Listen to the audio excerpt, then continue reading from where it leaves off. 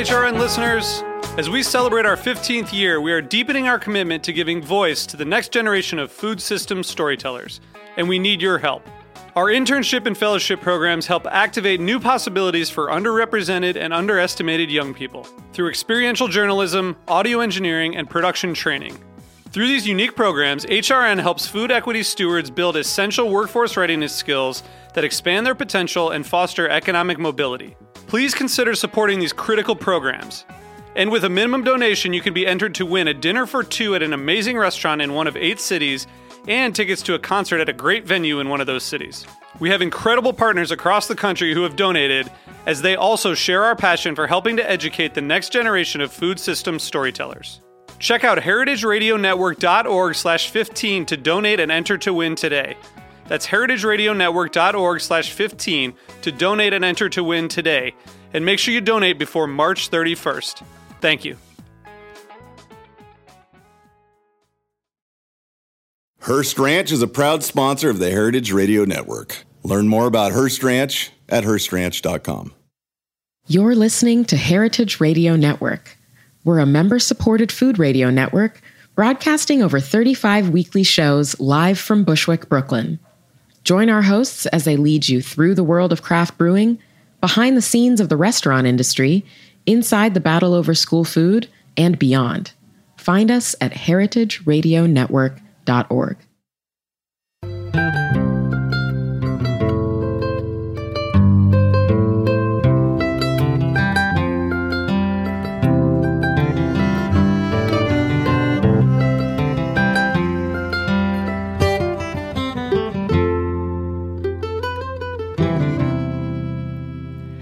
Hello, this is Lisa Held coming to you live from Roberta's in Bushwick, Brooklyn, and you're listening to The Farm Report, a Heritage Radio Network show about the people, processes, and policies that shape how food is produced today.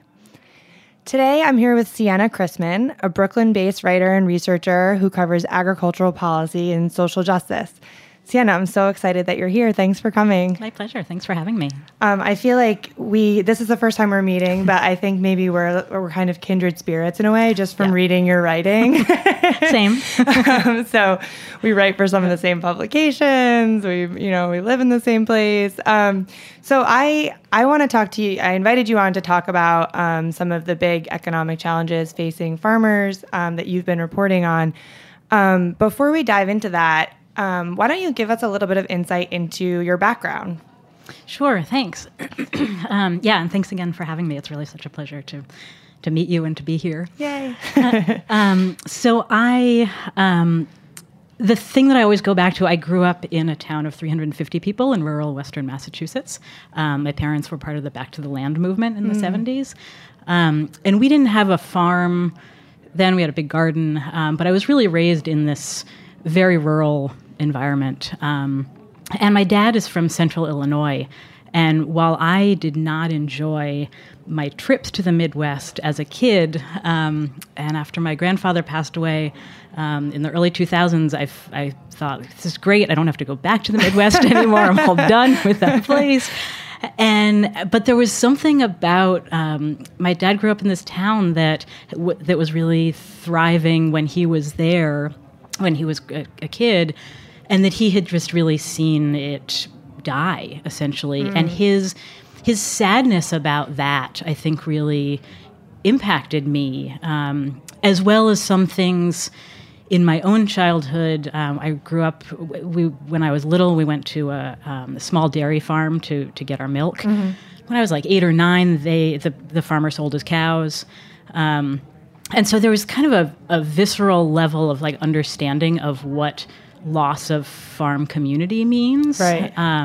That I think is a lot of what's really driven my work, like psychologically. I studied at Mount Holyoke College and did a lot of work there actually that fed into my current work around like connecting broader trade policies with then the impacts that they have on people's everyday lives. I spent a couple of years in Italy, and seeing how different the food culture there is there was really, really impactful at how different that is here. So those are some of the things. And then I spent a number of years. I spent 8 years at at Why Hunger, which is a grassroots support organization based in New York. And it was there that I started working with farmers, commodity farmers. Folks growing, mostly living in the Midwest, some in the South, growing corn and soybeans and dairy farming. And it was really, I really saw how a number of things. One, their struggles around like corporate consolidation and how little control they had over their own practices and food production were really similar to a lot of like the urban gardeners that I was working with here in Bed-Stuy or other places in Brooklyn, and that was kind of amazing. And then also really seeing that those stories of those Midwesterners were not being recognized or acknowledged at all by this burgeoning food movement, which like 10 years ago. It was just really, they were not the fetishized farmers. Right. And they were really demonized in a lot of ways, even though it seemed clear to me that a lot of their struggles really epitomized actually what was going on for many farmers and for food production overall. Right. And so you have all this experience looking at agriculture and within the food movement, but you don't have a background as a journalist. No, but that's amazing because you're such an incredible reporter. And one of the things that struck me about your story on Civil Eats, which was called "Is the Second Farm Crisis Upon Us?" And I encourage people to read it if you go to civileats.com and just search farm crisis, or it'll come right up. One of the things that struck me about that story was that it was really deeply reported and had so many voices of lots of different farmers from across the country, people in rural communities, I guess to start out, to kind of talk about that, so you've been thinking about these issues for a while, and the struggles of rural communities in particular and farmers. So what made you say, okay, it's time to write this story? Like, is this the moment where we're in a farm crisis? Sure, yeah, that's a great question. And I guess let's sort of start with the point about... Right. So I don't have training as a journalist, and thank you for your kind words on my reporting. So I came up through. I've done a lot of advocacy, and I still do a lot of that. I wear wear one hat as a very part-time independent freelance journalist, and then I do a number of other things in writing and research. I do some communications work for the National Family Farm Coalition. So I'm still like simultaneously doing advocacy and journalism, and I'm kind of always figuring out like how to do those things simultaneously in a way that's objective and fair, and what is objectivity in journalism anyway. We could have a really long conversation about that. Yeah, I have a lot of trouble with a lot of agriculture reporting because of that. So I've been working with a lot of these farmers for a lot of years, and really, definitely these commodity farmers, but also a lot of different kinds of farmers through all this advocacy work I've done. And I've been hearing from them the whole time I've been doing this work, how hard things are. And largely that's been for small-scale farmers, certainly dairy farmers, certainly vegetable farmers, But then this year really was becoming clear that also the larger scale grain farmers were facing something new. And that's been kind of rumored for 2 or 3 years, I'd say. Those conversations have been going on with, I work with, do some work with Farm Aid and Food and Water Watch and a lot of community-based farm organizations around the country. And yeah, there's been kind of these rumors. And this year, it was pretty clear that like this was the time that needed to be talked about. Civil Eats actually approached me about writing something for their rural environment and agriculture project, which was really they're putting dedicated funding into reporting about rural issues this year. And based on my prior reporting with them, I was really pleased to be asked. So we kind of batted around some ideas, and it just seemed, again, like this was this farm crisis that was happening now for grain farmers was not really, again, something that was on the radar of kind of the food movement and the farmers market farmers, or the farmers market aficionados, I guess. And in my really early reporting, I was talking with friends and colleagues. I have a lot of folks who really straddle that line. And I was talking with, and kind of trying to figure out, like, what's really the through line of the story that I want to tell here. And I was talking with one friend who's a young vegetable farmer in Iowa, and she has a really great finger on the pulse of kind of what's happening both in vegetables and a larger scale. And I said, are people in your community, like the young farmers market farmers, are they talking about a farm crisis? And she said, well, we know that that's happening out for the grain farmers. We know that that's happening, but people aren't really using that term. But people, she said, people talk about how screwed we all are all the time. and that really resonated. Like, I've been hearing that for years. And I realized it was a chance to tell the story of both what's happening to the grain and dairy farmers, which is kind of more new, but also to shine a light on struggles that many other sectors of the farm economy have been having for years, decades even. And it also really illuminates how fragmented the farm economy has become. And I really found that in my reporting. Yeah. Because again, there were some people who would say, like, yeah, we're not feeling this new crisis because this is not different right now than it has been for 30 years. And that was more the small family farmers, would you say? So that was more like the diversified vegetable farmers, and the black farmers. But it kind of, it does depend some. There are like some smaller corn and soybean growers also who've maybe been kind of at the edge for a number of years. Things in dairy have been at the edge for a number of years. Yeah. I'm always struck. So there's sort of like all these different groups we could talk about. And in terms of the young farmers, like your friend you were talking about, the thing that I'm always struck by every time I talk to young farmers is how they all have other jobs. Yeah. Basically all of them, if they have, diversified vegetable farms and they're young and they, have started in the last few years, it's almost always true that either they have another job or they have a partner that has another source of income. I will say that's not just for young farmers market farmers. That is for, I can't remember what the statistic is, but like almost all farming families have somebody working off farm. You just can't support a farm anymore under current farm policy without an off farm income, which is crazy. Right. It's for so many reasons. And so I want to ask you more about, you said the thing that felt more new was the grain, that like the grain farmers are really struggling now. When in your reporting, what did you find in terms of why that's happening and what are those challenges that they're facing? What do they look like? Yeah, it has to do with the way that prices fluctuate on the global market. I am not an economist at all. But the main thing that I know about it is that overall agriculture prices, the prices that farmers get, that they take home, tend to be, for the last 30 years, tend to be low. Often tend to be below the price of their costs of production. So there are some times that those prices go up, that they get, that farmers make more, and that will have to do with ethanol is a big reason that prices have gone up because it increases the demand for corn. Changes in global markets, if there's more chance for export, prices will go up.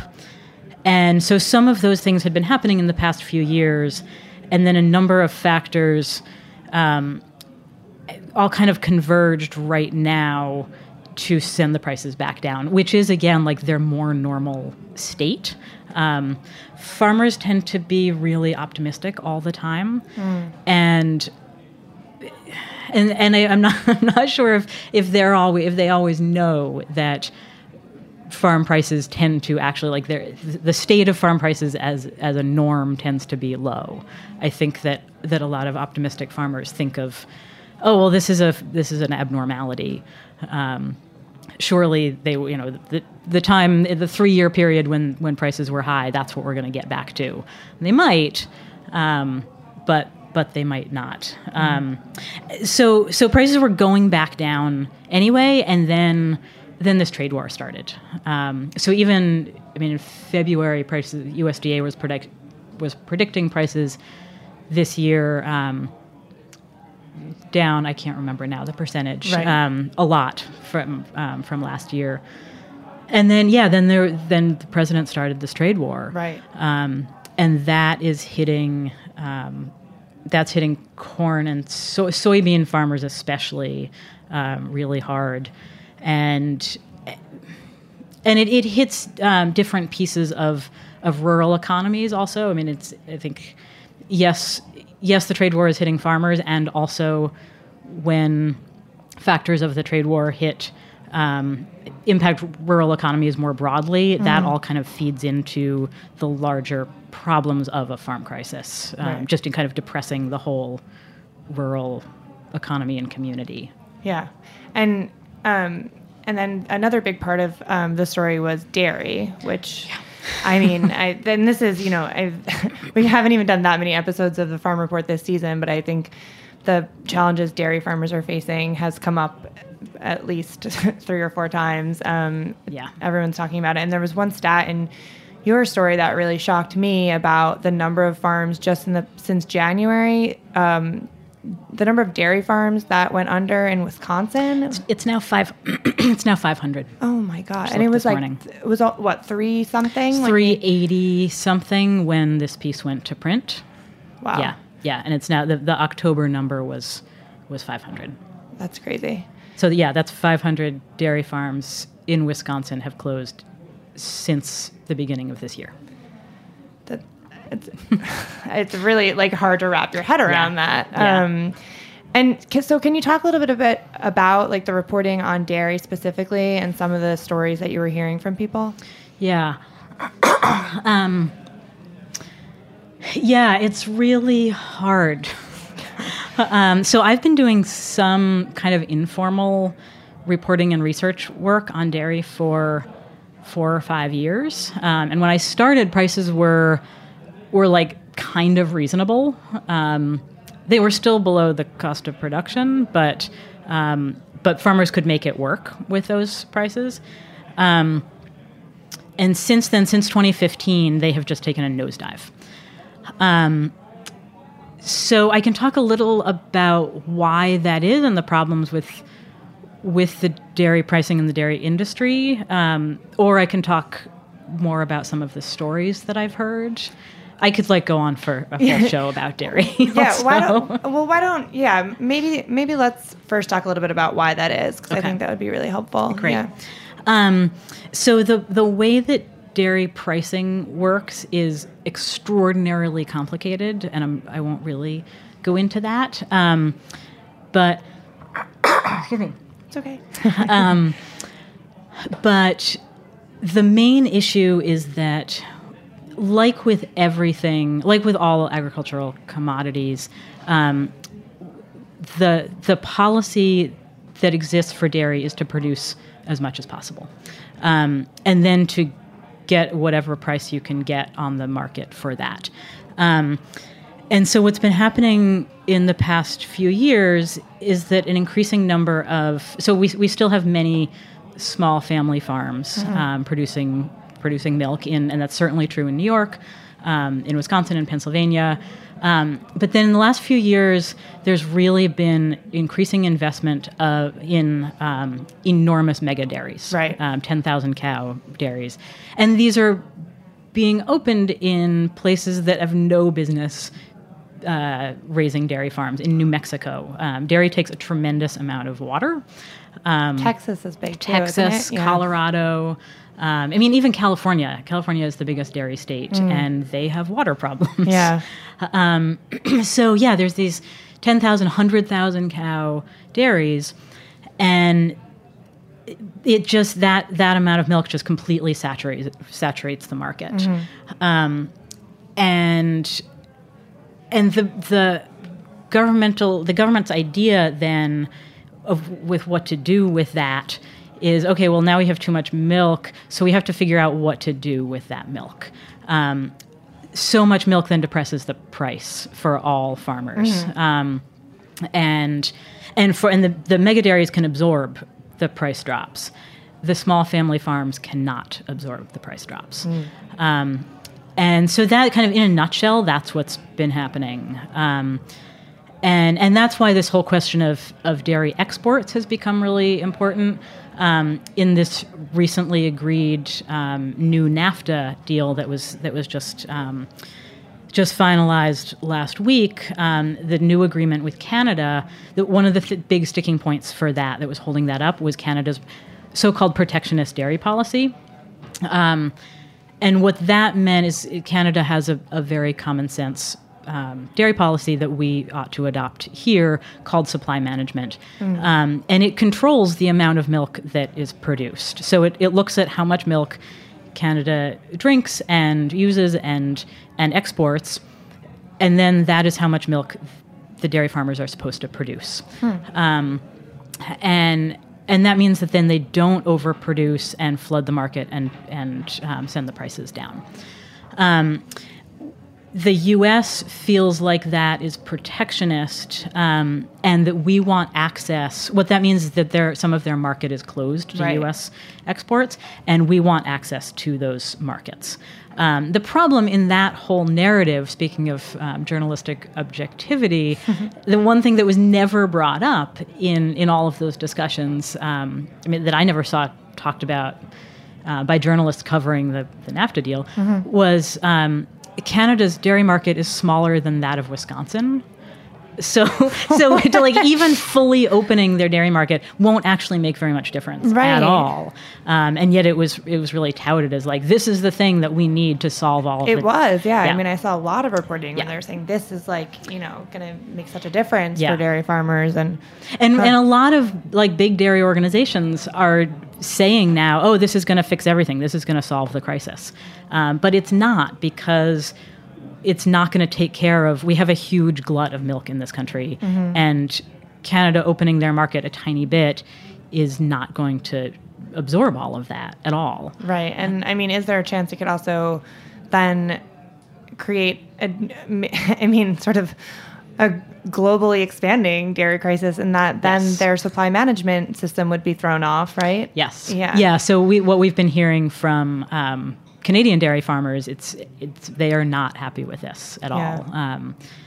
Right, and then as their supply management system is chipped away at, then what will happen is that they will be in the same kind of system as we are, for that you just have to produce as much as possible, leading to even further glut, and lower prices.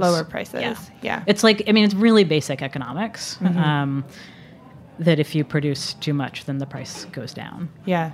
And that, I just thought of this, that number in Wisconsin, did you find numbers like that in terms of small dairy farms that were going out of business that applied to like New York and just New England? 'Cause I couldn't find those. It's clearly also happening in New York. Which is why I asked, because it's, we've both talked to lots of farmers over here that but I haven't seen those numbers either. No, I wonder if it might be that ag and markets here or the other departments of agriculture in other New England and nearby states maybe just don't keep those numbers in the same way as Wisconsin does. So instead, what we have here is stories like in the spring when Agrimark, which is the largest dairy co-op in New England, I guess, sent out with their milk check, they sent out suicide hotline information to all of their dairy farmers with their milk checks. Right. And that got really mixed reviews. Like, yes, it was great that the co-op was acknowledging the problem, but just providing mental health counseling information doesn't actually fix the problem. Right. Well, yeah, and I think it's like, I don't want to minimize at all the importance of mental health support services. Totally. And there's that is so important that farmers have access to support. But I mean, I reported a story earlier this year on the on suicide among farmers, and the farmers that I talked to, actually, I think one of them was someone that you had in your piece. And when I asked her about those hotline numbers that were, being given out and all these support services, federal policy that was proposed to increase mental health services for farmers, she was like, we don't need a hotline. We need to be paid what the milk price is worth. Like we can't be paid less than the cost of production. It's not gonna help if we can't make ends meet, right? Yeah. So it's like it's sort of important, but it's not, like you said, it's not really solving anything. Yeah. And actually, to that point, if I can just kind of jump in on a small piece there. So Joe Schroeder, who I led off the piece with, and who was kind of one of my main characters, is the farm advocate at Farm Aid, and he talked a lot about farm advocacy, and the idea of farm advocacy is they talk about it as a three-legged stool, and it's they address mental health issues, legal issues, and financial issues. And farm advocacy has a long history. It's a discipline, I guess you can call it, that was really started by a lot of farm women in the 1980s during the farm crisis then, who were seeing a lot of the women were the ones who kept the books, and they were seeing they couldn't figure out what was happening. In the 1980s, there was this foreclosure crisis, and they couldn't figure out what was happening, why their farms were being foreclosed on. And so a lot of them, kind of independently of each other, took it upon themselves to learn farm law, and largely to understand their own situation. And then once word got out that they knew stuff, then other people started calling them, other people whose farms were in foreclosure who needed help. And so some of these women, and it was almost all women, developed these services where they would help farmers work through their legal and financial issues, and also provide mental health counseling services. And sometimes that was like the immediate need. But the people were triggered into emotional crisis because they were having, like, their lives were falling apart for very real reasons. Yeah. And there were a number of years when some states actually funded farmer advocate hotlines. Minnesota had a really robust one, Oklahoma also.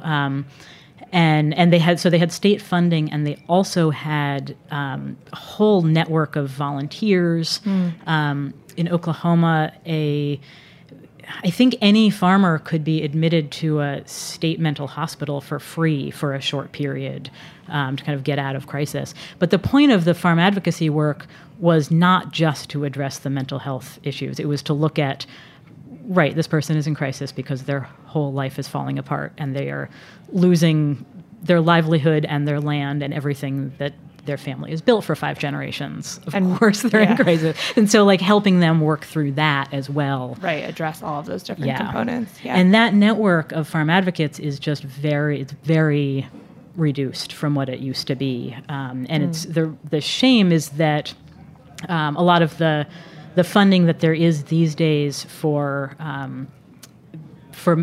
farmer mental health is really just for mental health. It's not for these other pieces.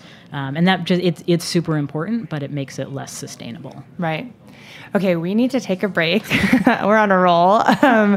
When we come back, I want to ask you more about the farm crisis of the 80s and how that can inform what we're talking about today. We'll be right back.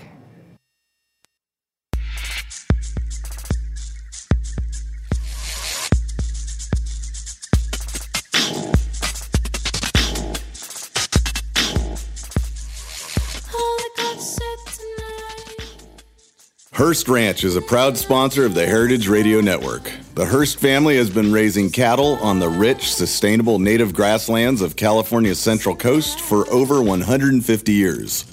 Piedra Blanca Rancho in San Simeon is the original Hearst Ranch, founded by George Hearst in 1865. George's son was the famous publisher William Randolph Hearst. In addition to being known for building the iconic Hearst Castle, William was, like his father before him, an avid rancher. In his words, "I would rather spend a month at the ranch than any place in the world."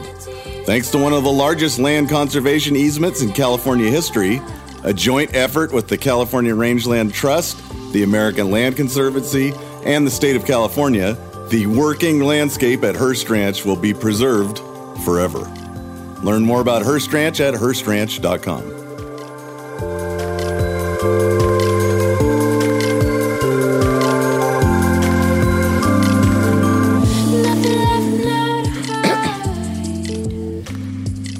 All right. We're back. You're listening to the Farm Report on Heritage Radio. This is Lisa Held. I'm here with Siena Chrisman, and we've been talking about the farm crisis. So we talked a lot about what's happening right now, and I think one of the interesting things about the work that you do is that you have a lot of context that informs the interviews that you're doing now. So you're working on a book, is that right, about the 80s farm crisis? Very slowly, yes. Okay. So I think where I want to start is, can you just sort of give a little bit of like a background on what the farm crisis of the 1980s was and what it looked like? Because I don't think a lot of people know. And it was a really big moment, right, for our food system, and we're still living a lot of the effects today. So can you just sort of like give us a little cliff notes on what happened? Yes, I would be glad to. That's the primary thing I like to talk about all the time. So I like to go back. So looking at the 1980s, I like to just take one extra step back and look at starting in around the 1960s. There were some really major changes in farm policy, from a system that was supply management, as I've talked a little about, which guaranteed a price based on farmers' cost of production, which we can kind of think of as a minimum wage. Okay. To a system of plant all you can and then get whatever price that you can out on the free market, and then, since that price will probably be low because we're planting fence row to fence row, as Earl Butz said, since that price will be low, then the government will make up some of the difference in some kind of subsidy or whatever. And so we can think of that more like food stamps or welfare.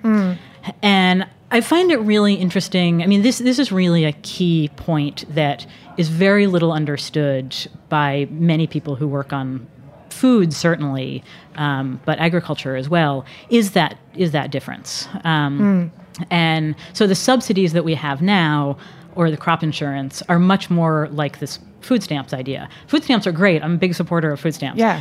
But I would rather have a higher minimum wage, of course, for more people. And farmers would rather actually be making up what they're a real price, a living wage, rather than getting government subsidies to make up the difference of what they're not getting on the free market. So that change really went into effect more or less in the 60s. Earl Butz, Nixon's ag secretary, talked about get big or get out, plant all you can, plant fence row to fence row. And that was very new. So in the 70s then, like I said, in agriculture, prices fluctuate. They tend to be low, but sometimes there are times when they are higher. So in the 70s, it happened that for a whole bunch of different reasons, international grain markets were strong, banks were lending really aggressively, farmers were expanding, and there was just a lot of optimism. Prices were really high. And farmers bought a lot of land and a lot of other assets. And in a lot of cases, they were really encouraged to by their lenders, which included both USDA lenders and bankers. Sometimes farmers would go in to the bank and say, I need a advance. Farming works on credit. Right. So they would go in and say, I need a small advance for my seed and my other inputs for the season, which I will then pay back at harvest time. And the banker would say, okay, that's great, but also don't you want an enormous new tractor? And are you thinking about buying that other tract of land that you had your eye on? And the farmer would come out with those things, which was exciting. And then what happened? Again, optimistic farmers, I think. Well, and they were sort of heeding this call, right, to plant more and plant more. Exactly. Yeah, it was really this cultural shift of like, we have to be feeding the world. And that's when a lot of that narrative was really starting. So then, what goes up must come down. Like, naturally, those high prices did not stay high. So in the 80s, again, a bunch of different political and economic factors, including the Soviet grain embargo, other foreign grain markets drying up, interest rates skyrocketed. So a bunch of different factors led to really a bottoming out of that economy. Land prices fell. And for a lot of farmers, that meant that assets that they had on paper one day, the next day were completely different. Like, they had not changed anything, but because of the way that interest rates and land prices were working, rising and falling, their assets were completely different. And suddenly they had no assets, and in fact had a lot of debt. And bankers and other lenders started calling in those debts. And so then what was happening was farmers were going in for their loan for their seed and other inputs and being told that, in fact, they couldn't have that, and also all of their debt for that new tractor and that tract of land was now due at the end of the month. And they didn't have that money. Right. They had that money on paper maybe 2 years prior, but then they no longer did. So there was this foreclosure crisis that just swept rural America overall, but particularly the Midwest and the Grain Belt, and into the Great Plains, some down into Texas, Oklahoma. And it was a lot of consolidation. It led, so the overall outcomes were fewer, bigger farms. Fewer farms overall, and they were bigger. Right. Yes, exactly. Right. You can kind of read that phrase two ways. Yes. Fewer farms that were bigger. Right. And then with more farmers leaving farming, some of them would move into town, some of them would move away, but then all of the businesses and community institutions that relied on those farmers just had less base, less economic base. And so a lot of small towns started really drying up and hollowing out.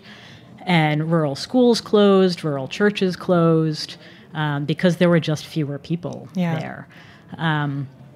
And so I really point to that period. I wrote a piece right before the 2016 election called, "If You Want to Understand the Rise of Trump, Head to the Farm," that connected this period of farm crisis to, not as the only reason, obviously, for votes for Trump, but just really looking at that rural America has never recovered from that period. And, I think it's really interesting now, since the 2016 election, for the last year and a half, like, many people are talking about rural America and like what's wrong with rural America and all of that. And people talk about mining and manufacturing and a lot of other factors, and almost nobody talks about the change in the farm economy. Why is that? I don't know.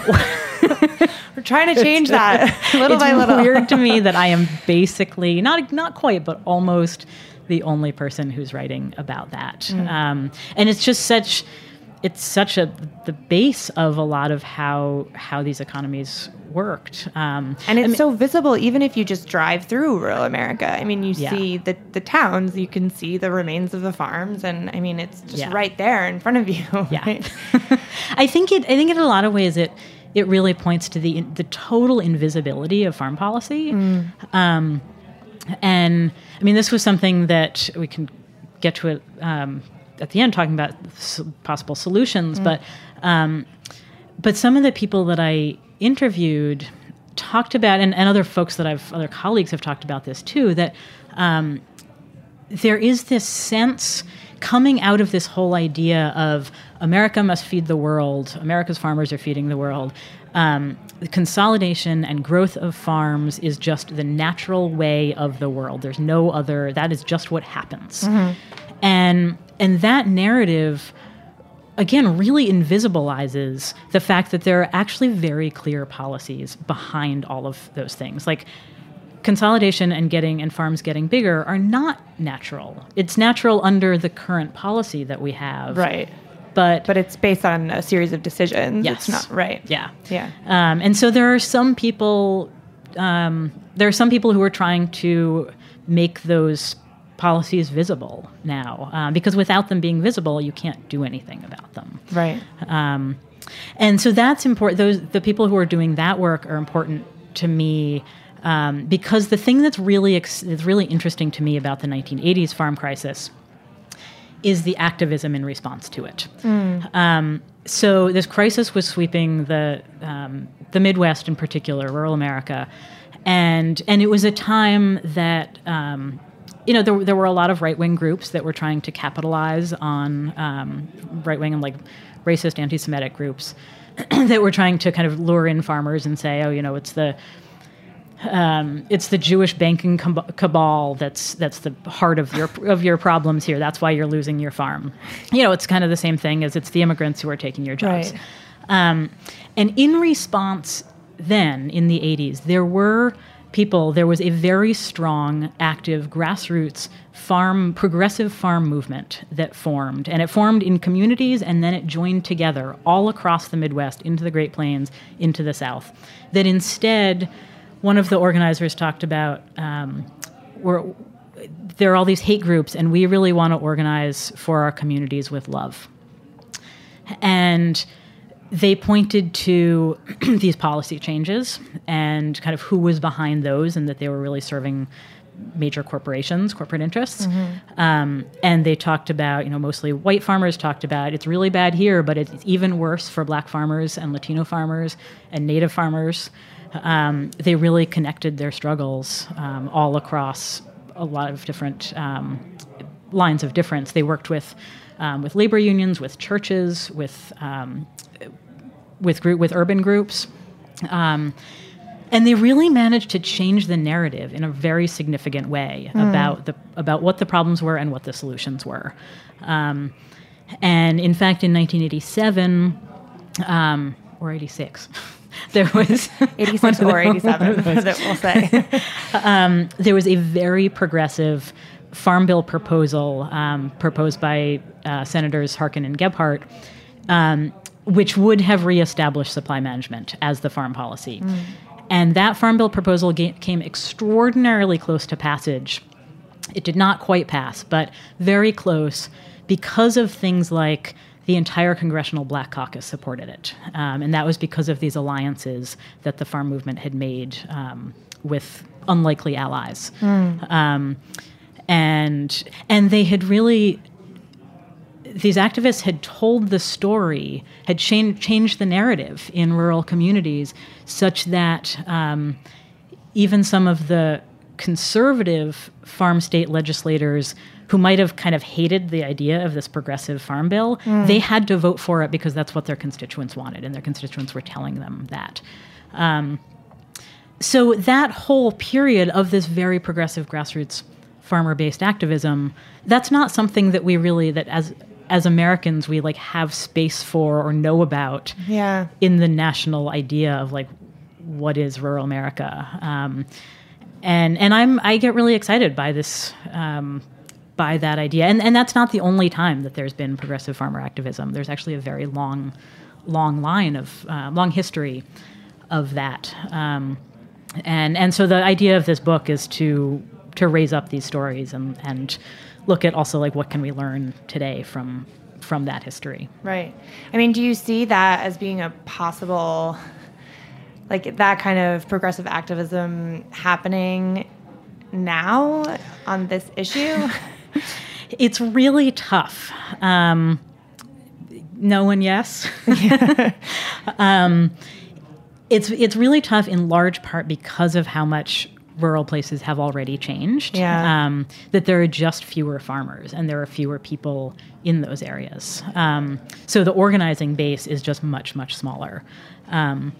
Also, the way that, the culture wars have changed a lot of the conversation in rural America, such that it's, so much more about guns and gays than about like a fair price for farmers. Right.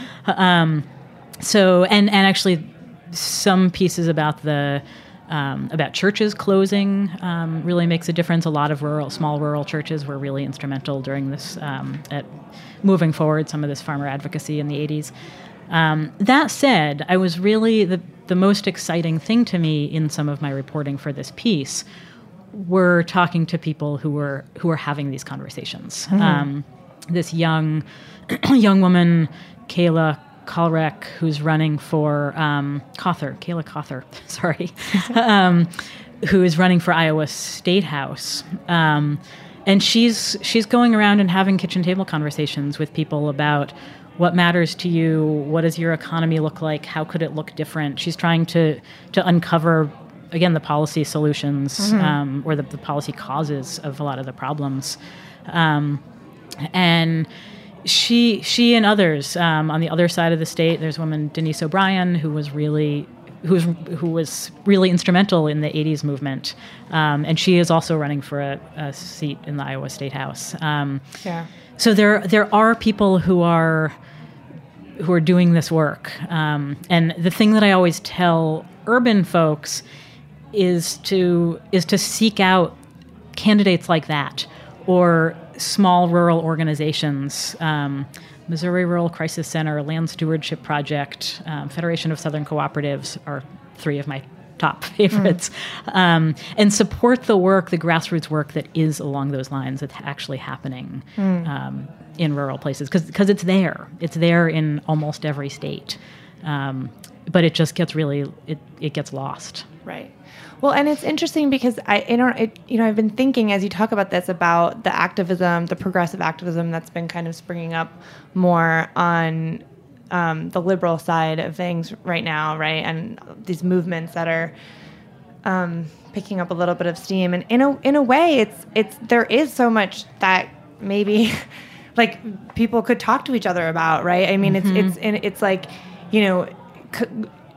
asking for policies that will result in people having equal access to resources. Like this is a thing, the same thing that the women's movement is asking for. It's the same thing, the Fight for 15 for minimum wage workers working at a, McDonald's. The farmer isn't making $15 an hour. And so there's so many things that actually overlap, and yet there's such a, when you hear the politics, it's like urban, rural, and red and blue, right?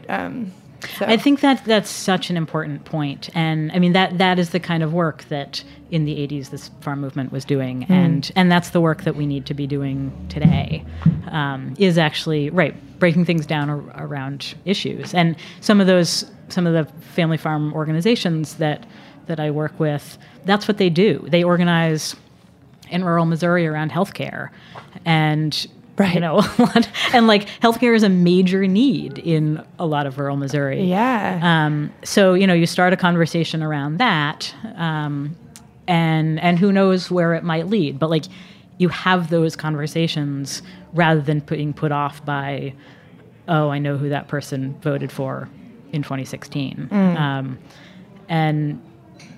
Yeah, I think it's that's really exactly it. Yeah. And that's why I really try to say to urban people, as a Brooklynite myself, that I feel like there is so much, in Brooklyn we dismiss rural voters as all being racist and dumb and voting against their own self-interest. And it's way more complicated than that. And if we're dismissing them, I mean, they're also dismissing us for a lot of other reasons. Right. But that's not helping anyone. And like, are there ways that we can actually be finding where the pieces of common ground are. Absolutely. And given that I kind of sit in the middle of these two places, I feel like, okay, these are the conversations that I'm trying to have and encourage. Right. We're running out of time, and I want to keep talking about this for a lot longer. But before we wrap up, I want to quickly hit the supply management thing again, because I feel like we glossed over it. And from everything I read that you've written, that really stood out to me as like, wait, there's this policy solution that I've never heard of that maybe could really help farmers and rural communities. Can you just sort of quickly talk? Sorry, can you just quickly talk about this huge policy issue? Sure. Just sort of like what is it? And I mean, why don't we have it anymore? So it's that thing. You can kind of think of it as a minimum wage, rather than food stamps. Mm-hmm. The three pieces of it are it's such a terrible name, supply management. Yeah. But the way that I end up always explaining it is that it manages the supply, which somehow like makes it clearer to me. I don't know. It's like, really strange, but I see what you're saying. Yeah. So it sets a limit on how much farmers can produce, mm-hmm. or anybody. But if we're talking about farming, and it does that. Oh shoot. It does that by setting an actual limit. Okay. There is a let's call it a grain reserve. And so that's a way that if the limit is exceeded, then the government can buy back extra grain off the market. I will say that China has had grain reserves for maybe 5,000 years. In the Bible, the story of Joseph, that's about grain reserves. This is a thing. Human societies have had grain reserves forever. The U.S. has not had a grain reserve since 1996. Which is a little alarming. So the grain reserve is a big piece of it. A floor price for farmers, so that their prices never dip below the cost of production. And then conservation is generally also a piece of a supply management program. Got it. Because that also takes some land out of production and incentivizes farmers to take care of it well. Mm-hmm. So different pieces of that system that we used to have been being chipped away at since the 50s into the 60s, especially. As I said, the last vestiges of it were removed in the 1996 Farm Bill. And instead, we opened up the market, we opened up agriculture to the free market. The really important thing to say about this is that under supply management, the companies who are buying, or whoever it is that is buying the commodity, they have to pay the floor price. Like, they have to pay the going rate. Okay. And the government does not really pay anything. In Canada, the dairy supply management, their program, the government is like not on the hook for, like, they're not paying a lot for that. So it's the buyers of the commodities in a supply management program that have to pay the prices. Under our current system, the farmers, the prices are, opened up to the free market. The prices are very low. They are not enough to sustain the farmers, and then the government gives them this subsidy or crop insurance or whatever it is. But what that means is that those very low prices, that's now what the companies, the agricultural companies, the grain companies, that's what they are paying. Right. So what this all is, and then the government is giving this taxpayer subsidy. So what our whole current system is really a giant subsidy for agribusiness and for grain traders. Right. And they are a very powerful lobby. And they have fought very hard for many years to have this system because it allows them to pay less. It allows them to, it allows us to have a very cheap meat system because all of the grain that goes into factory farmed meat is purchased at far below the cost of production. Food may be more expensive marginally, under a supply management program. But it would be a very... But the people producing it would then not potentially be making a living Exactly, wage. exactly. And it would also be a very, very different food system because like we couldn't have factory farmed meat. Like, Right. that would be insanely expensive. So that's a major piece that really never gets talked about is that our current farm policy is really just a huge giveaway to agribusiness at the expense of farmers and eaters and public health and the environment and animal welfare and basically everything else. Right. Well, that's sort of a depressing note to end on, but we have to wrap up, unfortunately. No, this has been such an amazing discussion. Thank you so much for coming. I feel like maybe I have to have you back so we can keep talking about the actual solutions, which we I'd be glad barely got to. Thank you so much, Siena. And thank you all so much for listening to the Farm Report on Heritage Radio Network. If you enjoyed the conversation, please subscribe to the podcast, rate it, and share it. We'll see you next Wednesday.